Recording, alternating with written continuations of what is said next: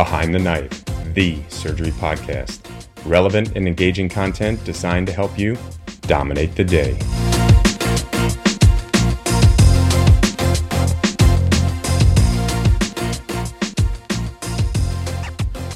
Behind the Knife would like to sincerely thank Medtronic for sponsoring the entire 2023 AbSite podcast series. Medtronic has a rich history of supporting surgical education, and we couldn't be happier they chose to partner with Behind the Knife. Their sponsorship goes a long way in supporting us as we develop exciting new content. As surgeons, we know and love Medtronic for their trusted brands like the Signia, Tri-Staple Smart Stapling Platform, and LigaSure Vessel Sealer.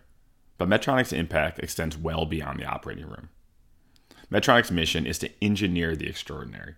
And with 90,000 plus people in over 150 countries, Medtronic is committed to accelerating access to healthcare technology, advancing inclusion, diversity, and equity, and protecting our planet.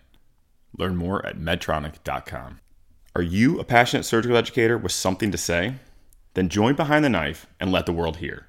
Behind the Knife is the #1 surgery podcast in the world, with each episode reaching 20,000 listeners.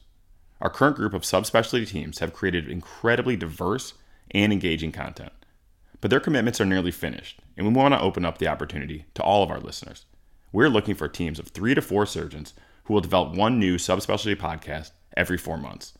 To learn more, check out the show notes or contact us at hello@behindtheknife.org. Applications are due February 13th.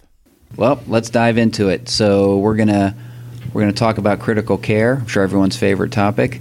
We are not going to get into any high-level critical care. Really going to try and stick to, again, things you might get asked on the AbSite, and also try and focus on those buzzwords or scenarios that they tend to use and repeat and should trigger you to the answer. So we'll start off with kind of a philosophical question. If you could pick any ventilator mode throughout the history of mechanical ventilation, which one would be the most physiologic mode of ventilation that recreates how you're breathing now? I'm not even going to pretend like I knew this and that we didn't just talk about this before we started recording, but I think you're going for the iron lung, so you're creating a negative pressure ventilation mode. The good old iron lung. And then the principle there is everything we do now is positive pressure ventilation, which is a completely abnormal, non-physiologic way of breathing.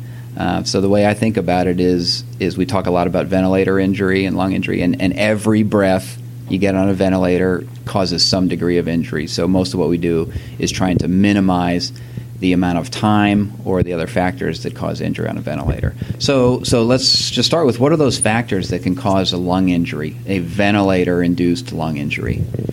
So you think of 3 factors. You have volume, you have pressure, and then you have oxygen. Good. So there's volume, there's trauma from over-distending lungs with too much volume. There's barotrauma from too much pressure, even if you're not getting a whole lot of tidal volume. And then there's oxygen toxicity. And so those are the 3 factors we really try and minimize when we do mechanical ventilation. Okay, so they'll often ask about variables that affect oxygenation versus ventilation.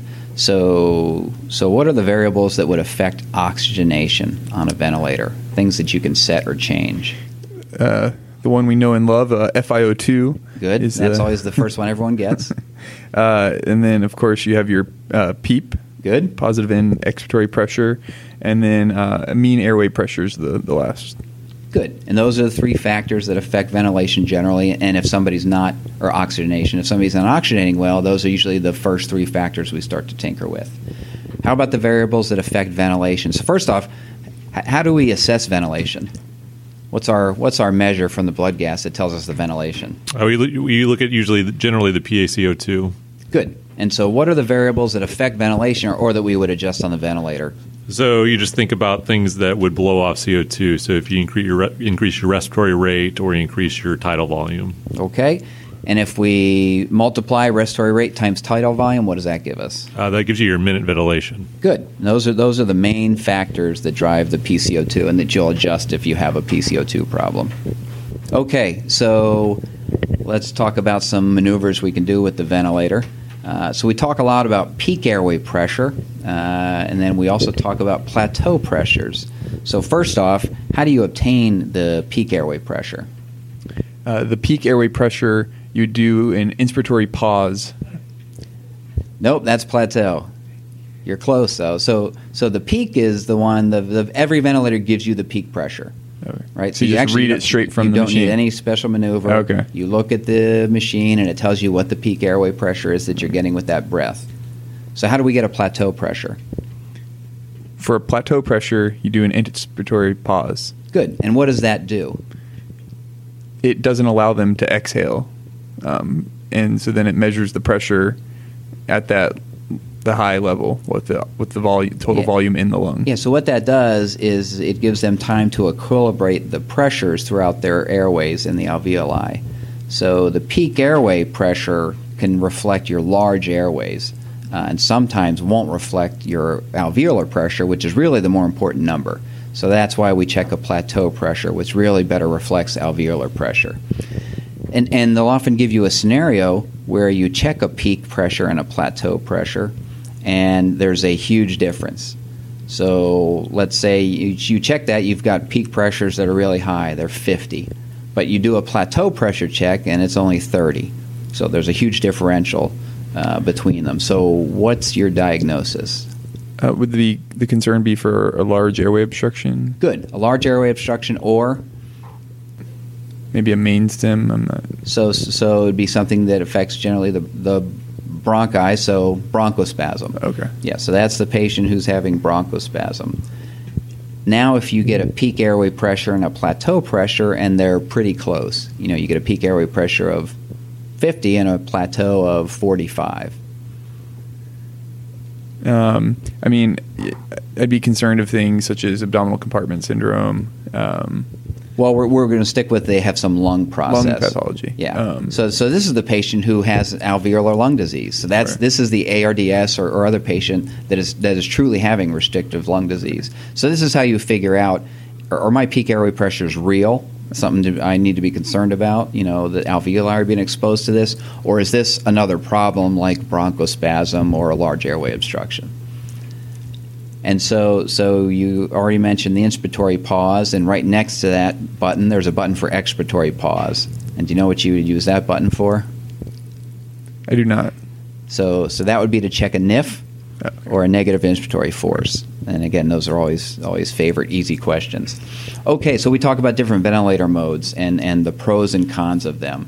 So let's start with CMV, continuous mandatory ventilation, or also called assist control. Why don't you tell us about this ventilator mode? So you set a rate and a volume, and it just continually gives that rate and that volume indefinitely. Okay, and if the patient triggers a breath on their own, does it give them a fully supported breath or does it not? It does give them a fully supported breath. Yeah, so what are some of the problems you can run into with this mode of ventilation? You can get barotrauma. Good, because you're setting the volume, so it'll deliver that volume no matter what the pressure is. But what about the fact that every time they initiate a breath, it's going to give them a fully supported breath? Is that? Yeah, stacking, but also hyperventilation. Right? You have a patient who's anxious, tachypnic, and a lot of pain, and they're doing that rapid, shallow breathing, but the machine's giving them 500 cc's every time. Those are patients who can get major respiratory alkalosis pretty quickly. And that's a volume control mode where we set a tidal volume, and whatever pressure we get is what we get. And you already mentioned the problem that you can get high peak airway pressures. Now let's talk about pressure control. So this mode is where we set a peak pressure and we get whatever tidal volume we get on that pressure. So this is also a mode where it supports every breath, so you can get the same problems if the patient's tachypnic. But what's the advantage and disadvantage of this mode versus assist control? The advantage is you can limit the barotrauma because it'll only give up to a certain pressure. Good. So if you set a pressure of 40, those airways aren't going to see more than a pressure of 40. The disadvantage is you can have inadequate ventilation. Yeah, and what's the patient that would happen to? ARDS? Yeah, so the patient who you're ventilating on pressure control, they're doing fine, but then they're developing ARDS, so their lung compliance is getting lower and lower, which means they're getting less tidal volume with every breath you're giving them. So that's the person who you can now hypoventilate and run into major respiratory acidosis problems. Okay, and then SIMV, which is probably one of our most common modes. So how's this? It's a volume control mode. You set a rate and a tidal volume. So how's that different than assist control? It allows you to draw in a certain volume based on your effort. Yeah, so if you take a spontaneous breath above the set rate, it does not support that with a full tidal volume, right? So the patient is more breathing on their own. And then the S is for synchronized, right? So it synchronizes, it tries to synchronize those breaths with the patient's normal respiratory effort. Okay. So it's typically a more comfortable mode of breathing. And any problems you can run into with SIMV? Could you also get the hypoventilation in these patients? Yeah, you can, because remember, it's not so if they're breathing above your set rate, it's Right. not supporting those extra breaths. But also, remember, the patient's having to work really hard on those extra breaths. Okay. So this is a mode where if you're not supporting them adequately and they're not strong enough, that they can really tire out trying to take those extra breaths that are not supported. If they're breathing at the rate that is set, initiating, close to, will it support any of those? Or Yeah, it'll synchronize. So if you set a rate of 20 and the patient's breathing at a rate of 20, it will synchronize that patient and it'll give them 20 breaths a minute. Okay, at whatever tidal volume you set. At whatever tidal volume you Okay. set. If the patient's breathing at a rate of 25, it'll give them 20 supported breaths, and then those other 5 are completely unsupported. Okay, we like to talk about extubation criteria. So first off, what's our basic principle for the ICU for evaluating patients for extubation? And it used to be we would kind of eyeball them every day and say, they're too sick now, they might not be ready, and then we'd get around to doing a spontaneous breathing trial. So at 5 a.m. or whatever set time, every patient undergoes a spontaneous breathing trial. Yeah, so spontaneous breathing trial every day, every patient, except for the patient who's unstable, who's having worsening pulmonary status, that you're having to increase their support. Every other patient should get a spontaneous breathing trial every day, and that markedly improves your extubation rates. Okay, so we talk about looking at is a patient ready for extubation. So what are some of the criteria we might use to decide if they are or are not ready? Right, they have to be neurologically intact and able to respond to you, so you know that they can protect their airway when they are extubated. Okay. Their vent settings have to be minimal. Generally a PEEP less than 7 or so. Really 5 is kind of what we aim for. FiO2 generally of 30% or less is what I've seen. And I think the basic principle there is they need to be on settings that you can give them off the ventilator. Right. So generally an FiO2 of definitely less than 50, a PEEP of less than 10. So something you can give them even when they're off the vent. And then what are our best parameters for predicting extubation? So you can have your rapid shallow breathing index. I guess it's also called the Tobin index. Good. And so you take their respiratory rate divided by their tidal volume. And if it's less than 100, this is one indicator that they have a good chance at successfully extubating. Good. And that's probably when they give you a question about what's the best predictor, that's it. Okay. It's the respiratory rate divided by tidal volume, also called the Tobin index, also called the rapid shallow breathing index, also called the frequency tidal volume ratio, which that's how I use it because it tells me my formula if I forget which one goes on top or the bottom, frequency tidal volume ratio. Okay, and generally, if it's the studies were, I think it was less than 120, but generally I say if it's less than 100, and the closer to 100, the more worried you are. The further down from 100, the better they are for extubation. And then we just mentioned you use that expiratory hold button to check a NIF. So what does a NIF tell us? That's the pressure the negative pressure they're able to generate in their lungs to see if they can, their muscle strength to draw breath in. Yeah, and this is not a great predictor for success. It's a reasonable predictor of someone who's going to fail. So if they're with it and cooperating and they can't get a negative inspiratory force of greater than 20, that generally is a decent predictor of failure. But getting a NIF of more than 20 isn't a great predictor of success. I would still use the frequency tidal volume ratio. Okay, so let's talk about ARDS. And we used to talk about ARDS and acute lung injury, but there's been a significant change in the definition for ARDS. And what's that new definition called? So the Berlin definition of ARDS, Good. Or the Berlin criteria that replaces the old American European Consensus Conference. it breaks down ARDS into mild, moderate, and severe. And so what did we get rid of? What terminology do we get rid of? Acute lung injury. Yeah, so there's no more acute lung injury. It's now all ARDS, and like you said, we categorize it as mild, moderate, and severe. And how about the timing? So the timing is the same as before. Generally, a short acute onset with within 1 week of a known clinical insult. Good. And characteristic chest X-ray findings, just like the old definition. Now, the old definition, you needed a certain wedge pressure. You needed a wedge pressure of less than 18 to tell you there wasn't cardiogenic edema. So do we still use that?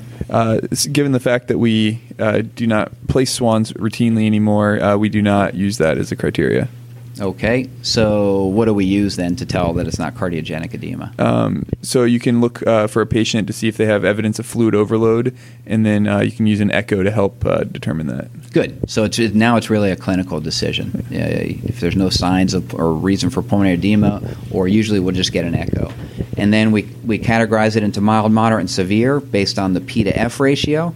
And so where are those cutoffs? And this is very easy now. Right. So for mild, ARDS begins when your PaO2 divided by your FiO2 is less than 300 but greater than 200.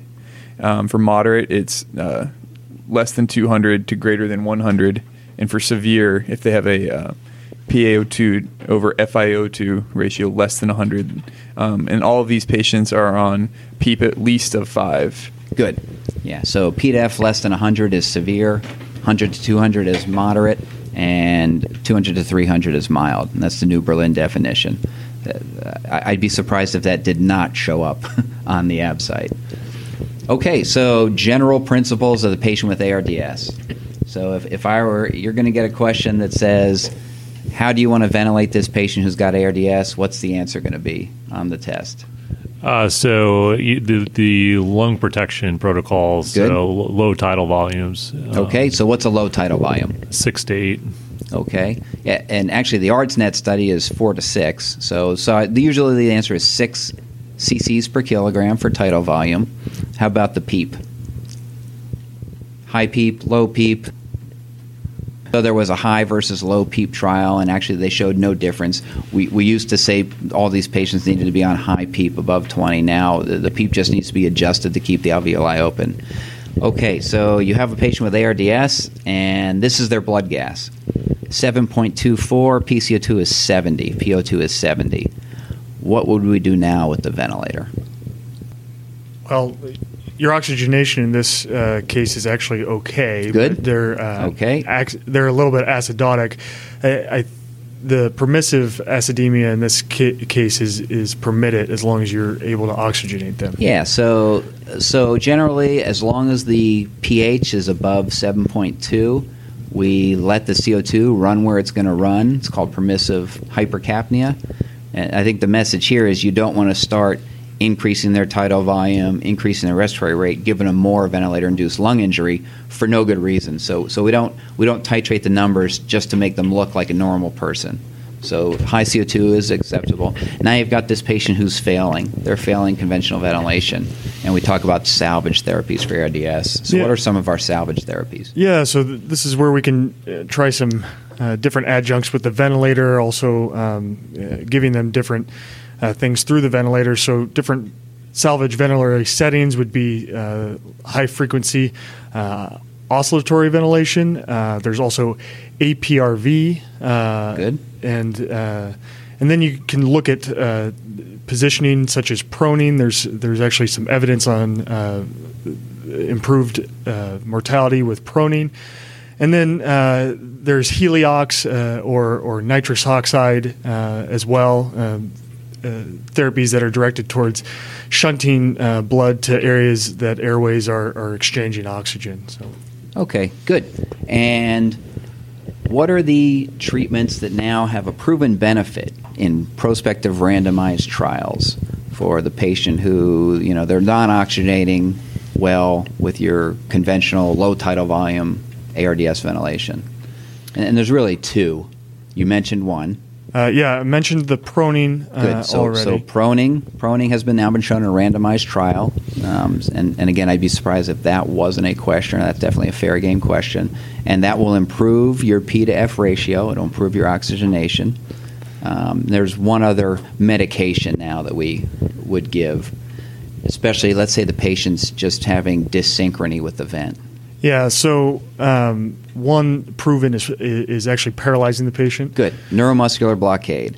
So if they give you a patient who's not doing great in ARDS and they say, what would you do next? The answer is either going to be proning or neuromuscular blockade. And they won't give you both of those choices. So whichever of those choices is in the question, that's the one. So you mentioned APRV, and I know they like to ask some questions about APRV.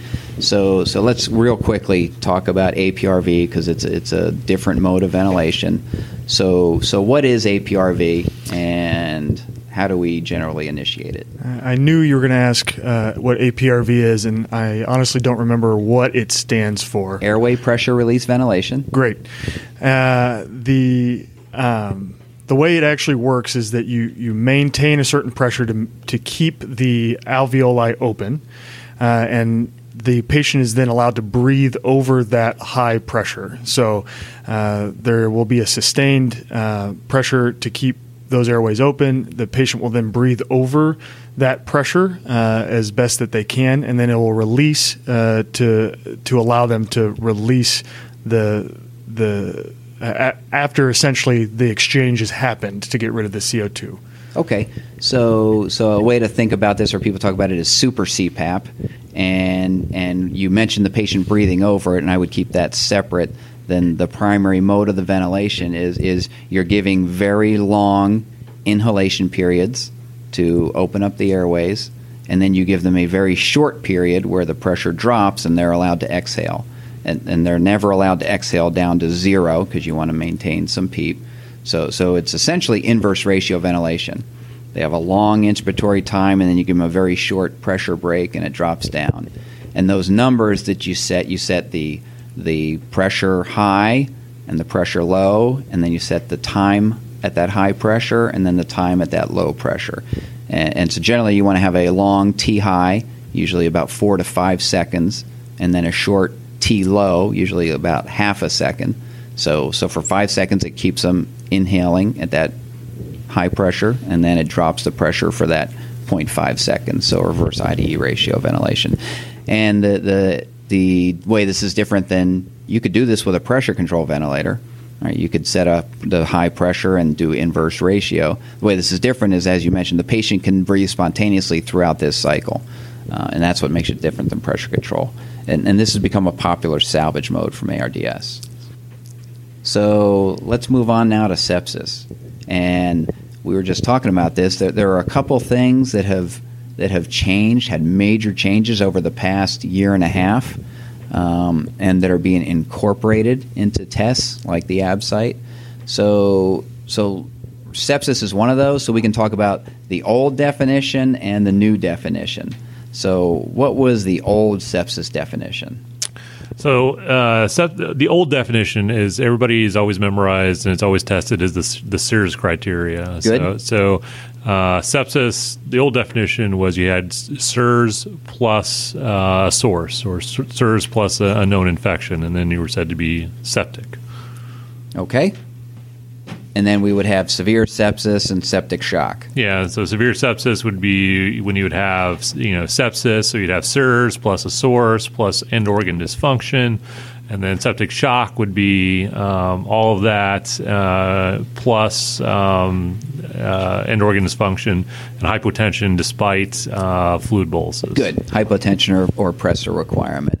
So, and the general principle is the old definition focused on inflammation, which was the SIRS criteria. We now have the new sepsis definitions. It's called Sepsis 3. And what's the new Sepsis 3 definition? So the new Sepsis 3 is so SIRS is gone. We're not going by the SIRS criteria Good, anymore. So we don't talk about SIRS anymore. So now we focus more on organ dysfunction, and particularly the SOFA score, So if you score greater than 2 on your SOFA or your quick SOFA, then you're said to be septic. Good. And so SOFA, for anyone who doesn't know, that's the sequential organ failure assessment. So the new sepsis definition focuses on organ failure with an infection.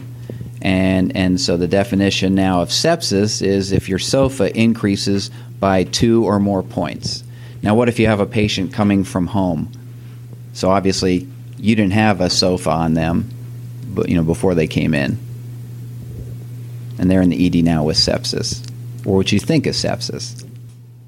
Well, I think it's still. I think it's still if they have a score greater than 2, and they have a source or so someone someone who wasn't in the hospital already, you don't have a baseline SOFA score. Their score is 0. So a score of 2 or greater for that patient is sepsis. And then how about septic shock? So septic shock is now going to be defined as a patient who is requiring pressure support for MAPS to keep their MAPS greater than 65, or who has a sustained lactate greater than 2, despite getting adequately resuscitated. Yeah, and it's not or, it's and. So it's they need vasopressors to keep their MAP above, and they have a lactate of greater than 2 after their volume resuscitation. That's considered septic shock. And then how do we manage sepsis? This is the other thing that's changed. And probably everyone's familiar with early goal-directed resuscitation. And if you had to summarize your goal for early goal-directed resuscitation of sepsis, what was the main goal you would resuscitate towards? It was typically a volume status, and that was determined typically by a CVP of 15. So that's how you start, but that was the early in the routine group. That was the same in both of them. What was the factor that was added to the early goal-directed resuscitation that made it early goal-directed resuscitation? So they all got volume, they all got antibiotics. What was added? Or what's the factor in early goal-directed resuscitation? And your hint is you need a central line. So this is when we're getting CVO2s. Yeah, so central venous O2. So the thing that was added is you resuscitate to a CVO2 of greater than 70. And that in the Manny Rivers trial showed a survival benefit. What's happened now? Is that how we is that our goal now? No, generally we tolerate less. We're not generally transfusing. We're not being as aggressive with volume resuscitation. Yeah. So what happened is 2 or 3 big randomized trials came out in the past 3 years that actually showed with modern sepsis management there was no benefit of that early goal-directed approach over a standardized sepsis bundle approach. So now the new way of resuscitating these patients is not based on a CVO2, which is nice because we don't need a central line. So what do we base it off of? We generally have a 3-hour and a 6-hour kind of bundle and goals that we go by. So let's start with the initial one is within 3 hours we want to do what? So within 3 hours, certainly start antibiotics. You want to make sure you draw cultures before you administer your antibiotics. Good. You're trending your lactate, and you're guiding your resuscitation a lot more based on lactate. So you're bolusing fluids for hypotension or for elevated lactate levels. Good. So the first thing you want to do is check a lactate, get blood cultures before the antibiotics, give broad spectrum antibiotics, and then we want to bolus them if their lactate is above 4. And what do we bolus them with? So we bolus them with generally crystalloid. At what volume? Oh, I'm sorry. So 30 cc's per kilogram. Yeah, and so that try to get to a CVP of 15 is also gone because, again, you don't need a central line for this. And then within 6 hours? So within 6 hours, if you're not meeting your goals, you definitely want to start pressors to maintain your MAPS for septic shock. Good. You want to look at tissue perfusion, volume status, based on your end-stage organ failure, and then you want to again focus on your lactates and guiding your resuscitation towards your lactates. Yeah, so trend those. So if the initial lactate was elevated, you should have a repeat, and that should be done within 6 hours. And that would be considered the current gold standard for sepsis resuscitation. So now you've got this patient who their MAP is 60 after the 30 cc's per kilogram, and their lactate is 3. So what's your diagnosis? Septic shock. Good. And what do you want to do for him? Start pressors. Good. And what pressor? Generally go with norepinephrine or Levophed Good. as a first-line agent. Good. Yeah, that is now clearly recommended over dopamine. And then we'll say the patient's still hypotensive and you want to add a second pressor. Generally, if you're up on your Levophed and you're adding a second pressor, vasopressin is usually the one that I would go for. Good. As a second line to add in addition. And the current recommendations are either epinephrine or vasopressin when you have to add a second pressor. Vasopressin alone is recommended against. And how about an inotropic agent? I don't think so unless they have heart failure. But if you have to add an inotropic agent for cardiac output, what would your choice be? You would use dobutamine. Good. Dobutamine, and the recommendation is up to 20 mics per kg per minute. And they generally won't ask you doses, but they will ask about pressors. So as long as they're going to ask about vasoactives in the ICU, let's just run through the vasoactives that they'll ask about. And all we want to know is what's the mechanism or the receptor it acts on, and only really one of them you need to know anything about dose. So let's start with dopamine. So what's the mechanism of dopamine? And this is the one where it's really dose dependent. So we talk about low, mid, and high dose dopamine. So low dose dopamine affects what? Receptors. I believe that right, the dopaminergic receptors in the kidney more in the low dose. Good. And then medium dose? I believe medium dose is more heart, so you're going to have more beta than alpha in Good. that situation. And generally beta 1. And then high dose? That's going to be more of your vasoactive, so more alpha. That's alpha. Good. How about Levophed? Levophed is also more alpha, but it does have some minimal effect on the beta adrenergic. Good. Beta 1 mostly. Beta 1. How about epinephrine?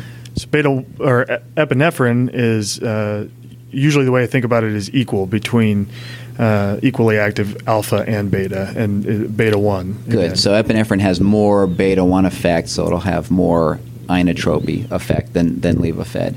Phenylephrine? That's purely alpha. Okay. When would we use this? This is a patient that you just need peripheral. Yeah. If they're asking you a question on the AB site and the answer is phenylephrine, what's your diagnosis? There's really only one scenario. That would be neurogenic shock. Typically from a spinal cord transection. Spinal cord injury is the only time in the AB site you'll be answering phenylephrine. And the complication of it is unopposed alpha vasoconstriction. That's the one where you started on the septic patient and their fingers start turning blue and falling off. Okay, how about vasopressin? So vasopressin acts on the vasopressin receptor. Which one? V1, I believe. Good. V1 receptor. That's your answer. Dobutamine. So dobutamine is again more beta adrenergic. Beta 1 or beta 2? Typically beta 1. Good. As we mentioned, it's a good drug for those patients exhibiting some cardiac failure. So it will increase your cardiac output. Yes. Now, what's a side effect of dobutamine, or someone you might not want to start it on? What will it do to your blood pressure in general? Oh, they can get hypotensive, actually. Yeah, because it has some vasodilatory effects. So someone who's already hypotensive, you might want to consider, or at least get their blood pressure up before you start it. And then milrinone. That's always a favorite one, too, even though it's probably the least common one we would use. So I think milrinone works through the phosphorylation pathway. Close. Phosphodiesterase inhibitor. Good. Which acts more peripherally on vessels. Okay. To increase blood pressure. But what's the effect of milrinone? And it's not to increase blood pressure. In fact, a side effect of it is it decreases blood pressure, right? So what do you use milrinone for? But it's a good ionotrope. So what will the effect be? You're going to have increased CAMP, and then you're actually going to get vasodilatation from that. Okay, but what is the physiologic effect of milrinone going to be? What are you doing it for? Increasing cardiac output? Yeah. So consider it like dobutamine. It just acts by a different mechanism. And the side effect, like dobutamine, will be hypotension. And it does increase cyclic AMP, which I've had a couple times on the boards as a question about milrinone. Okay, so let's talk about diagnosis and monitoring for this septic patient. And there's some new labs that we have available now. So bacterial sepsis, you already mentioned we want to definitely check blood cultures before antibiotics. Are there any other labs that we're using now to guide sepsis diagnosis and therapy? So, now frequently in ICUs, we're sending off the procalcitonin, which, if it's elevated, it is indicative of having a bacterial infection. Okay, good. And how else do we use it? So let's say you have a normal procalcitonin in a patient who you were wondering if they were septic. Oh, so we can use it to make the decision whether or not to stop antibiotics? Good. Yeah. That's probably the most useful thing about procalcitonin is you can use it when it normalizes. It can be a guide to stop antibiotics. But in the patient where you're using it as an initial test, it's more valuable as a negative test. So if it's normal, then you probably have ruled out sepsis. If it's elevated, it can be elevated with sepsis. It can be elevated with severe trauma, et cetera. So it's less useful just as telling me, does this patient have sepsis? But it's good for ruling it out, and it's good for stopping antibiotics. So you're saying it's more sensitive than it is specific. Yes. Okay. Invasive candidiasis.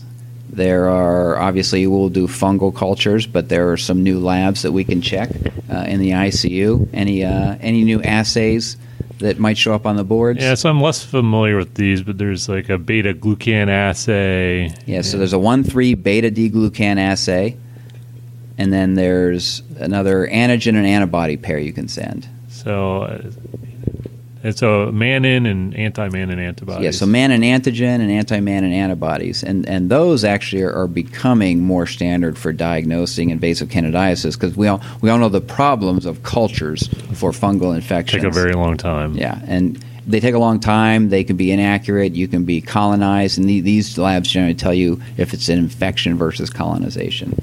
Okay, let's talk about some sepsis therapies. Stress dose steroids. Where are we with stress dose steroids? So with stress dose steroids, I think we're getting away from doing this, doing the stim test. So if you suspect it and you have, pressor resistant or pressor refractive shock, you're just empirically treating, generally treating with hydrocortisone. Good. Yeah. So really no more ACTH stim tests. We base it on clinical measures. If the patient is septic with resistant septic shock, you can add it. Generally, you want to give 200 milligrams a day of hydrocortisone. How about tight glucose control? There was a paper on tight glucose control, and everyone started shooting for a glucose of 80 to 110 in the ICU. If I remember. That was a nice paper. Yes. Very clever. Yeah. And what do we do now? So now we're shooting for, we want, adequate glucose control, but so less than 180 is generally what we shoot for. Yeah, so the 120 to 180. So we no longer do tight glucose control. In fact, it was associated with worse outcomes in several of the more recent trials. How about activated protein C? We started giving this to everybody who had severe sepsis. And we didn't like the results, so we took it off the market. Yeah, so that now is no longer indicated. They'll often throw that in as one choice, and that is an easy one to. It's like factor 7 for trauma.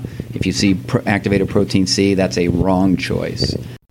Thanks for listening, and thank you to Medtronic for supporting surgical residents preparing for the 2023 ABSITE. Since 1949, Medtronic has relentlessly pursued therapies that change lives. Today, we thank Medtronic for supporting surgical residents as they relentlessly pursue their dreams. From all of us at Behind the Knife and Medtronic, dominate the ABSITE. Be sure to check out our website at www.behindtheknife.org for more great content. You can also follow us on Twitter at Behind the Knife and Instagram at Behind the Knife Podcast. If you like what you hear, please take a minute to leave us a review. Content produced by Behind the Knife is intended for health professionals and is for educational purposes only. We do not diagnose, treat, or offer patient-specific advice. Thank you for listening. Until next time, dominate the day.